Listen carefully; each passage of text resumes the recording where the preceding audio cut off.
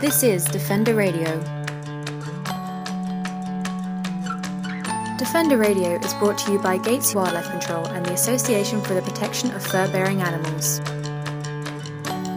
It's the week of May 18th, 2015, and this is Michael Howie welcoming you to episode 229 of Defender Radio. When conflict arises between coyotes and humans, the coyotes typically get the short end of the stick. Trapping, hunting, and all-out culls are always on the horizon when coyotes are involved in these incidents. But it's not always a coyote who is responsible for perceived or actual conflict. Sometimes it can be predatory birds, other terrestrial mammals like bears or raccoons, and it can even be domestic dogs. Finding the truth is the ultimate goal whenever and wherever conflict exists, and that's the specialty of Coyote Watch Canada. Leslie Sampson, founder and executive director of Coyote Watch Canada, is an expert coyote tracker and runs dozens, if not hundreds, of investigations into coyote and wildlife behavior in communities each year. She joined Defender Radio recently to talk about the process of investigating wildlife conflict, the need for public education in this time, and the analysis of some recent wildlife conflict events from across Canada. We hear a lot in the media about coyotes being involved in various conflicts, and it's not just coyotes, it's pretty much all wild animals. And one of the things Coyote Watch Canada does that's somewhat unique is go and truly investigate scenes of conflict, whether it's with pets, humans, or even just property. Let's start and talk a bit about what is involved in one of those investigations. What are the steps you take? Essentially, when we get asked to come in and do an investigation, or they ask for our, experienced advice, we really do prefer to go out to the actual scene of where an incident occurred. So if it's not physically possible for myself or my local reps to go, we do have volunteers in other communities that can do that. We've also walked city officials through an investigation over the phone, what to look for, gathering that evidence. So it's a real interesting process in that it just doesn't involve going to the actual location where an incident occurred. You also do the interviews with the residents that are involved, with city officials, and try to pull out what are facts and what are assumptions or our beliefs. And so when we go into a new investigative scene, we are a blank slate. We don't go in with preconceived ideas that, we're going to prove it wasn't a coyote or we're going to prove it was. The evidence speaks. And if the evidence isn't forthcoming with a definitive identification of what animal was involved, then we deny confirmation of that. And I think that's, really has to be front and center. And why is it important to say, I don't know, or we don't have enough evidence to support a statement at this time? Why does that matter in this process? What we're seeing over and over, there are very few communities that are comfortable in saying, we just aren't sure. Frontline response personnel feels there's pressure. They have to come up with a definitive identification. Coyote is always front and center. They sell newspapers. They're a sensational animal. There's so much misinformation out there, and yet this animal keeps being the epicenter of all these conflict situations. And so I think we have to move away from having to always have that answer, because sometimes we just cannot confirm 100%. And so our perspective is, if we cannot confirm 100% that this animal or this species was involved, then we say at this time we are unable to conclude definitively that yes, a coyote was involved, or yes, a domestic dog was involved. There are pieces of information coming in, and over time, the big picture usually reveals itself. One of the things, as you know, my background when I started in journalism was actually in crime. And that's how I very much approached a lot of the wildlife stuff I did and we did together. One of the common themes is always the means, motive, and opportunity is what investigators look for. In the case of coyote conflict, I think the means and opportunity are pretty common, or at the very least, the animal involved, well, the means is obvious, the opportunity is obvious, but the motive, I think, is often the thing that people don't consider enough. And very quickly just say, well, they're vicious, or they're rabid, or they just apply some kind of adjective. So how and why do you approach that concept of motive in wildlife conflict? So first of all, I think as communities, we have to appreciate and realize coyotes are living amongst us with very little interaction. Most folks will live their entire lives and never have a sighting of a coyote or a fox, or depending on if you're in the northern communities, a wolf. So I think because a coyote has been observed in a community, there's a heightened awareness. Now, whether that awareness is based in fear or facts will lend itself to a situation escalating, a perceived escalation, not necessarily an actual escalation in conflict. So I think from our perspective in looking at communities that are already in a state of perceived conflict, it takes a lot of work to bring citizens from that point of reference to a point of reference that truly reflects what's happening. So because a coyote's walked through somebody's backyard doesn't mean that because your dog went missing, that coyote took your dog. And I think we cannot allow ourselves as citizens and especially personnel that are working at the municipal level to become complacent and accept that as a responsible conclusion, because it's just not the fact. We don't know. If the evidence isn't forthcoming, then that investigation process has to really include, okay, are there bird feeders in the background? Is there evidence of owl whitewashing in the tops, and at the base of the tree? So a small dog or cat can become prey for a predatory bird. Is there an issue with your neighbor next door? All of these things come into play, and when we do that one-on-one investigation and the interview with residents and really get up close and personal with folks, and again, we do appreciate that community members are so ready and willing to share really parts of their lives with us. We do appreciate that, and it's imperative for us to get to the bottom of what's really happening. And I guess I should ask out of responsibility when it is a coyote, because today we're going to be talking a lot about when it isn't a coyote. But when it is a coyote, what's the response? And whether it's a human conflict with other animals or with property, what's the next phase following that identification of species?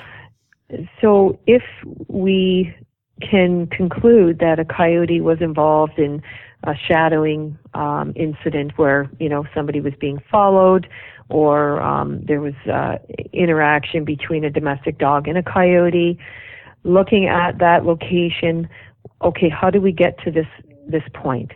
What brought us here today? Is there just an abundance of feeding taking place by people with the wildlife? And 99.9% of our work involves those attractants, and then the 1%, the human aspect, that we aren't being responsible for our pet companions. So if we're allowing our dogs out for that late night urination without safeguarding them and having them tethered, that animal is prey-driven and curious and will run. If coyote is feeding out in the bush or hunting way out there, the domestic dog is going to hear that. And I think then you assess the location and look at the degree of people's behavior in terms of habituated feeding and what steps can be immediately taken. So you've got those immediate steps to be taken to really bring a level of harmony back to the location. That's the first short term, and then looking at an overall longer plan that will really engage the community, empower them, and also provide that fundamental information, the education aspect, to make informed decisions and to know, because most people, when they realize that, gosh, that bird feeder in the background can attract an owl, we have great testimonials from folks that have moved from a place of really being unaware to being totally aware of not just what's happening on the ground, but also in the sky and in the trees too. And before we start talking about some recent events, I thought it would be a good opportunity to revisit the first time you and I met, when I was dressed wildly inappropriately because I had no idea what we were going to do, and I was an office guy at the time. The brief background for listeners was a girl in a suburban community had been laying in the snow in her backyard. She saw a coyote, or her mother saw a coyote across the fence. She got up and ran towards the house. The coyote jumped the fence, went up and snipped at her leg. And again, we say snipped because the injuries that were sustained was a bruise. And it led to a great deal of speculation, a great deal of politicking, and at least one coyote we know was killed shortly thereafter. You and I had gone out and we ventured around the community, from walking in the streets to the ravine and the pathways behind the streets. And to me, it was a very revealing opportunity for me to learn what you look for. Could you reminisce a little for the listeners about what it was like, sort of going into that neighborhood post-event and what we found? It's a really great opportunity, first of all, to engage with the community, personal, upfront and personal. And so we know when we're going into a location aside from the Niagara region, we're going in there knowing that this community ticks always differently than what Niagara would tick like. And so you're keeping that at the forefront.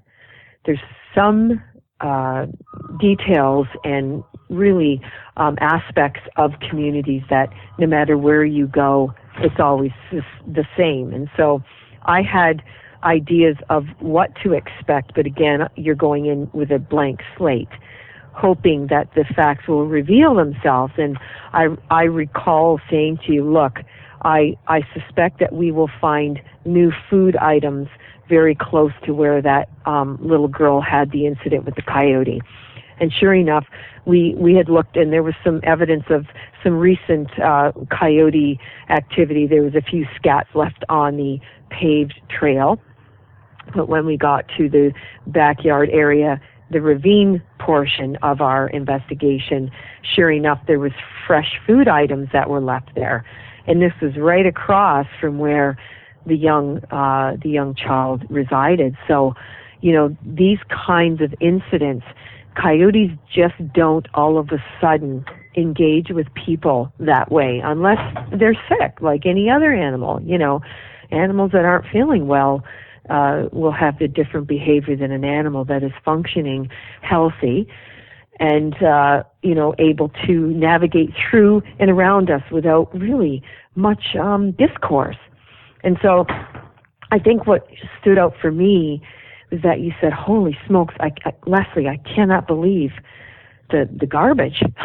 There's food in these ravines, right? There's so much food in the ravine, and, the community has to take this ravine back and become the great stewards that they can be, and clean it up and encourage that education to be front and center. And a coyote doesn't reach that point, and there was incidents that led up to that highlight that really got the attention of the media and municipal officials.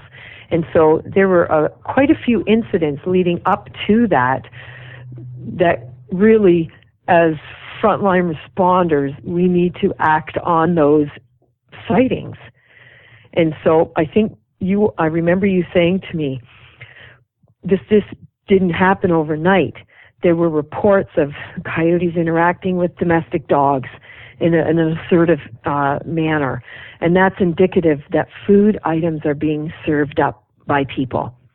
And so for us to ignore our indifference is not an appropriate response. And the investigation aspect, I mean, that should have been what was coming out in the media over and over. Like, hey, folks, there was food there a week after this incident, but nobody brings that up.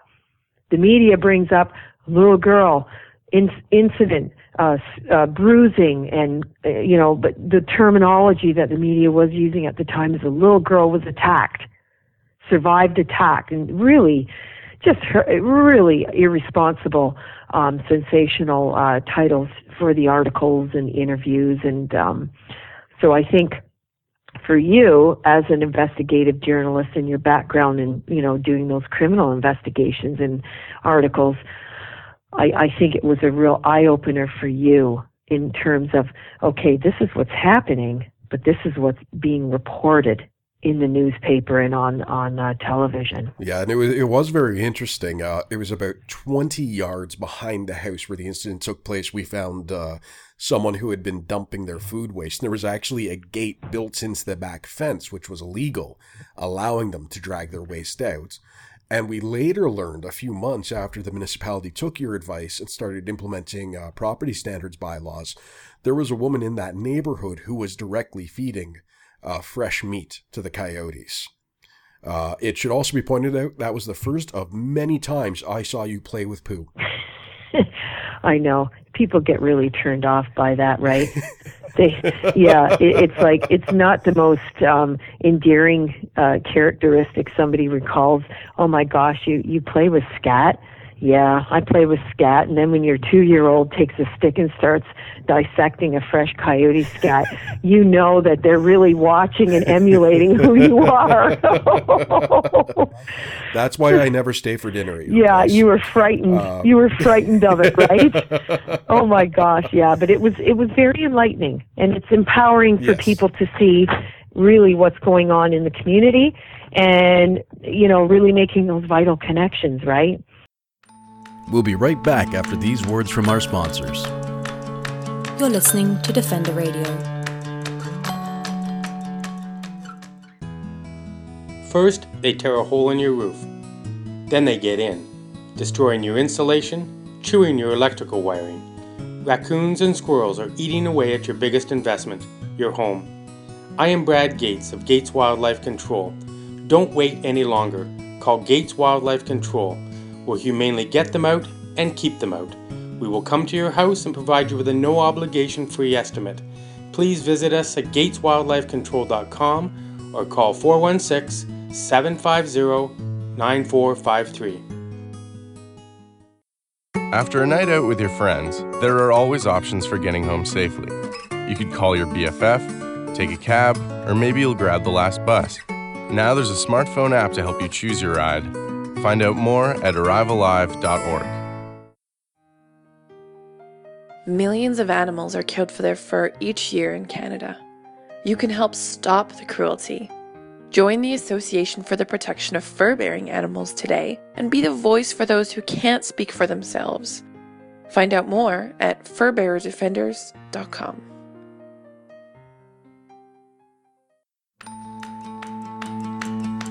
This is Defender Radio.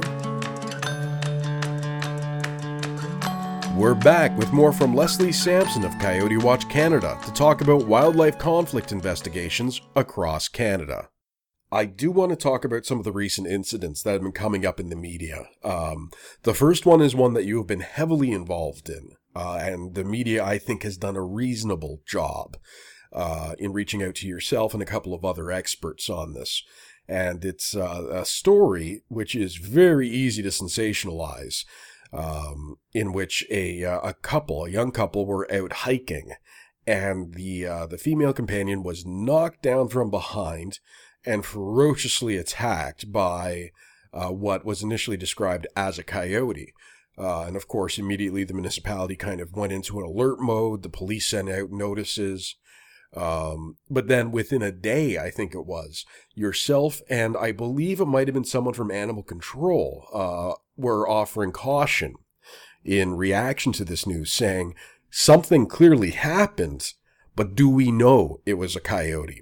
So could you walk us through that process of getting involved in it that way and what we have found to date? So they did reach out.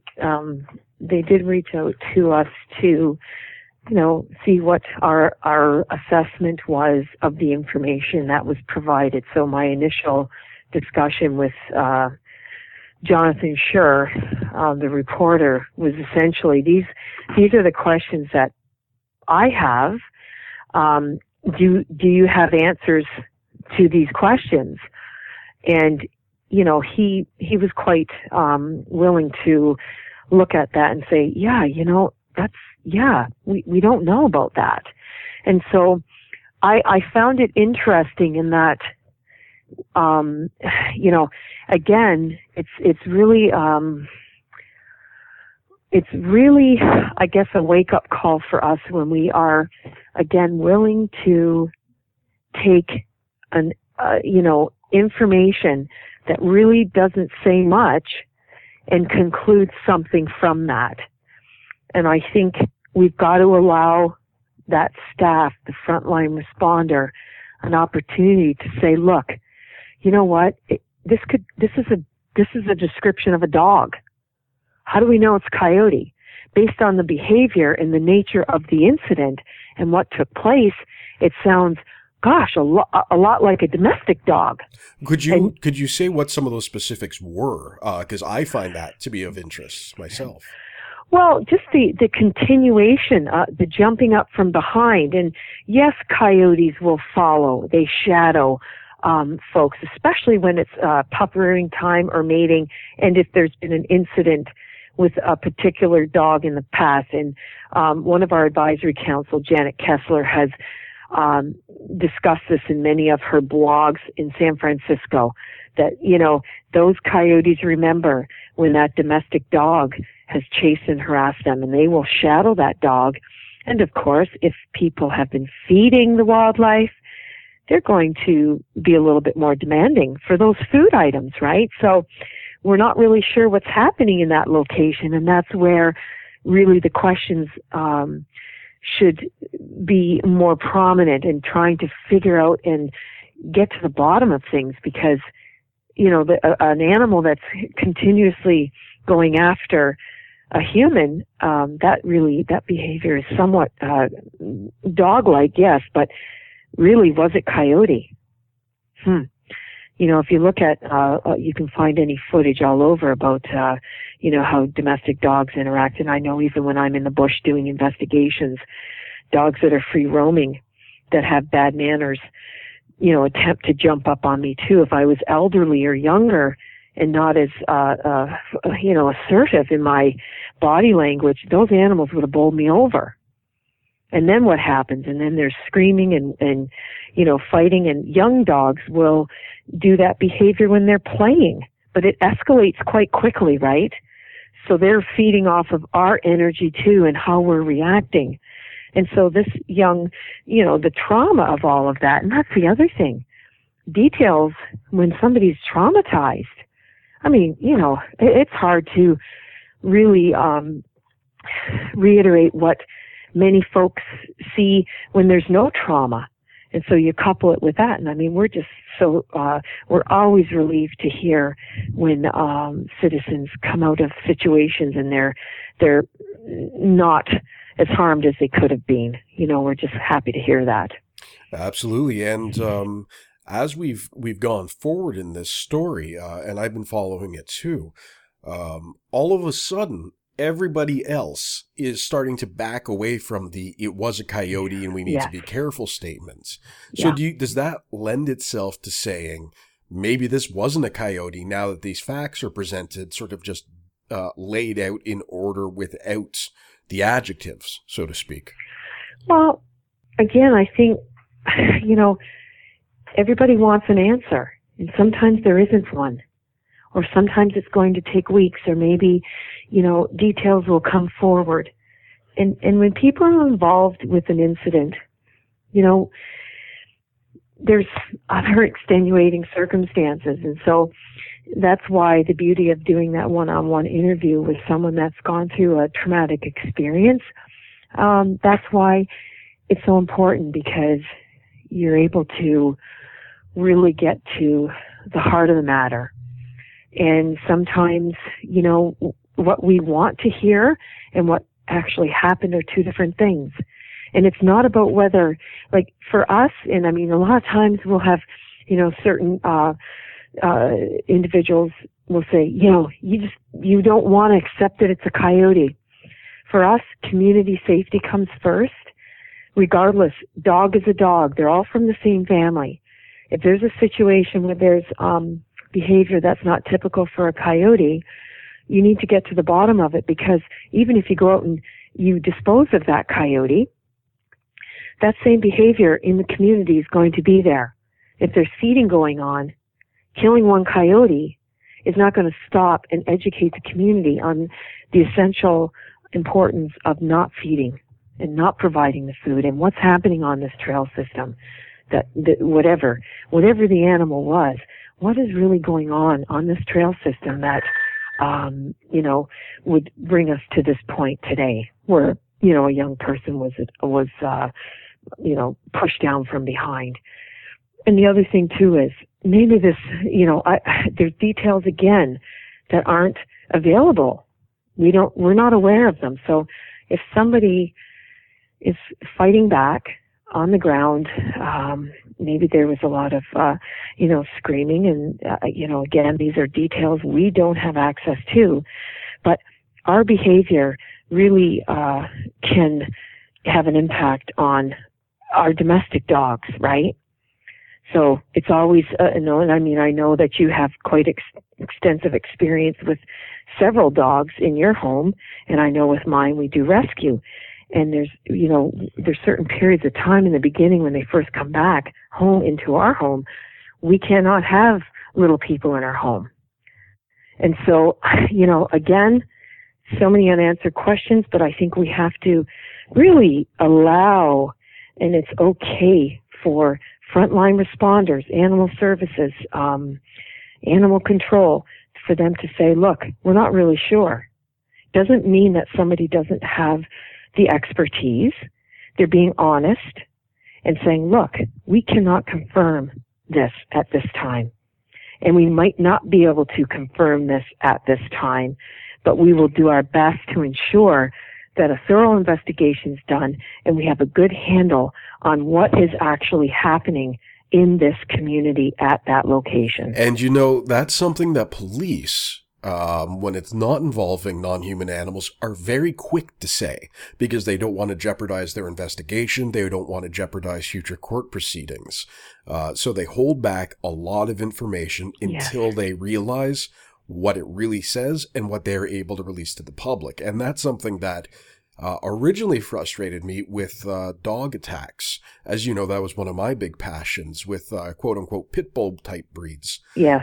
They would immediately say it was a pit bull, even though it was very likely, like a golden retriever. And it's a bit of a joke in the media, but nonetheless, this also brings to mind an interesting moment from a symposium you and I and my colleague Adrian had up in Cornwall. We were there, we did an investigation, we froze to death mostly one night, and we did a presentation to the community, which by and large was very well heard. So we talked about all of the different assets of what we do.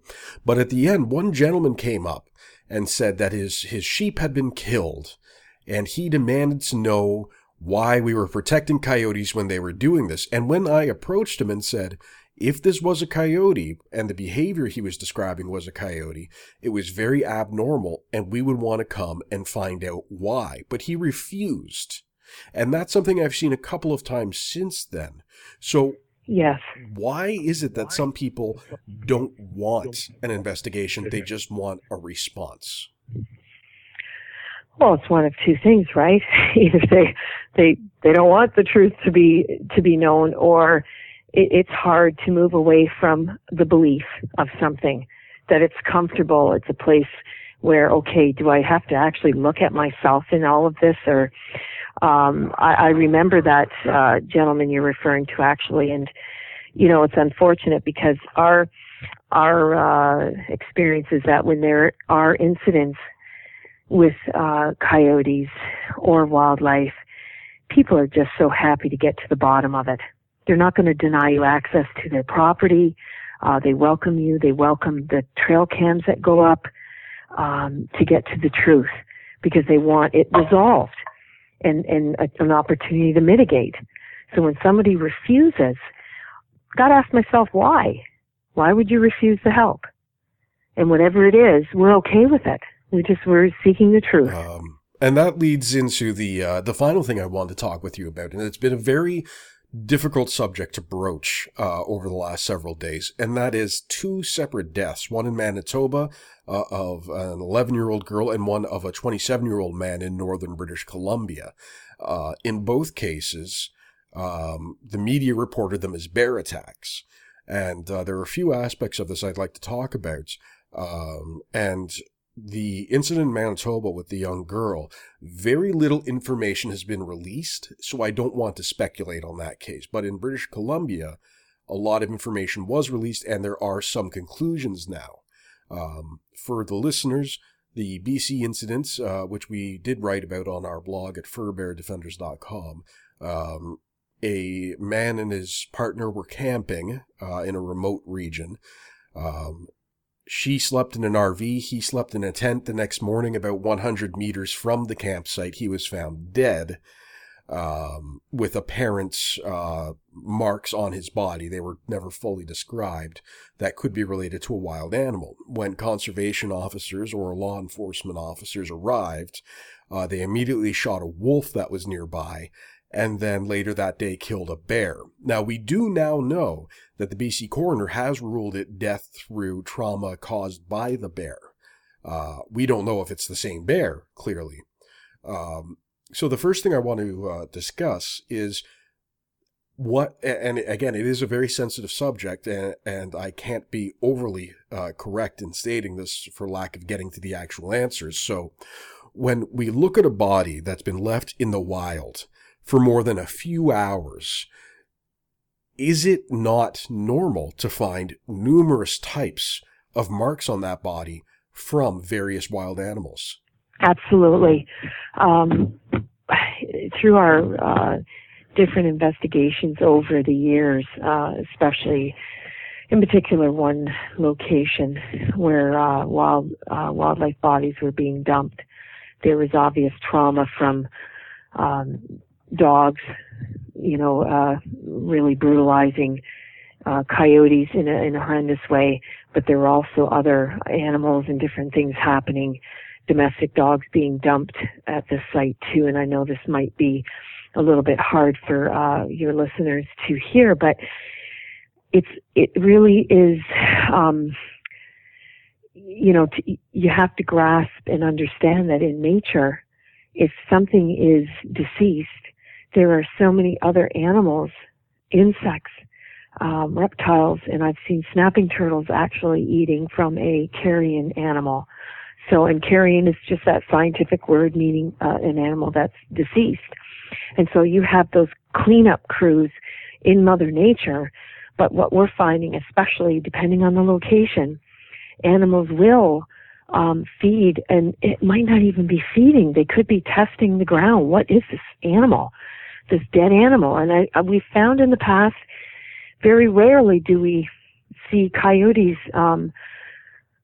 consuming dead raccoons, and we don't have an answer as to why. Our trail cams have revealed just a big indifference with that. So I think, being able to appreciate that animals will feed on other animals, and we are part of that bigger family. I mean, it's traumatic. I can't, my heart is, it's broken for a family. I don't even, there's no words to really, and so it's difficult even from our perspective to have to, we get calls about coyote situations, and it's not comparing the two, but you're really stuck in a difficult place. Losing a family member is something that, if it can be looked at and learned from, I think that's the only real kind of I guess consolation from that. Because what happened in these situations, can we look at them and learn something from it? Can we take something away from that? And I don't really know, in terms of the incidents with the bears, if at this time that's possible. I'm hoping in the future that somehow things will be learned from it. So. And what can people, advocates, day-to-day animal lovers, really try and do when something like this happens? Because obviously a lot of us, we want to react with anger. We want to lash out and say killing these animals is wrong.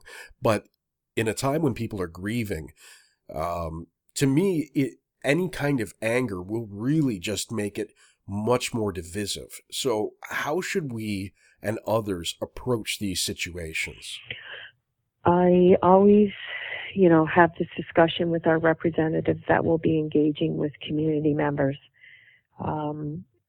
We can't even begin to ask communities to be compassionate if we are not able to show that same compassion for each other.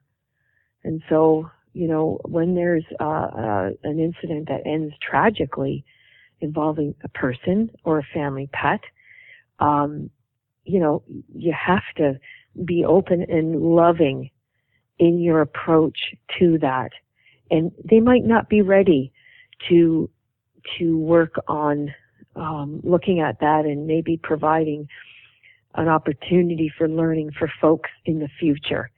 People need time to grieve, first of all. And secondly, I think we cannot make it about the other. We have to be inclusive and really honor a person that is suffering and their hurt or their fear or their anger, and listening and being compassionate and just allowing them an opportunity. Sometimes that is really all we can do, but it's a lot. It's really quite a lot. And I've dealt with some really tough situations over the last 20 years. And I'm always amazed at the resiliency of people's spirit and their ability to somehow make it through the dark times like that. And so, I think as advocates, we have to keep that front and center. We want to promote compassion and understanding and tolerance, and we must show that to one another on a daily basis. To learn more about Coyote Watch Canada or contact them, visit coyotewatchcanada.com. That's the show for this week, folks. I'd like to thank my good friend Leslie Sampson for her time, as well as Brad Gates of AAA Gates Wildlife Control for his ongoing support of this program.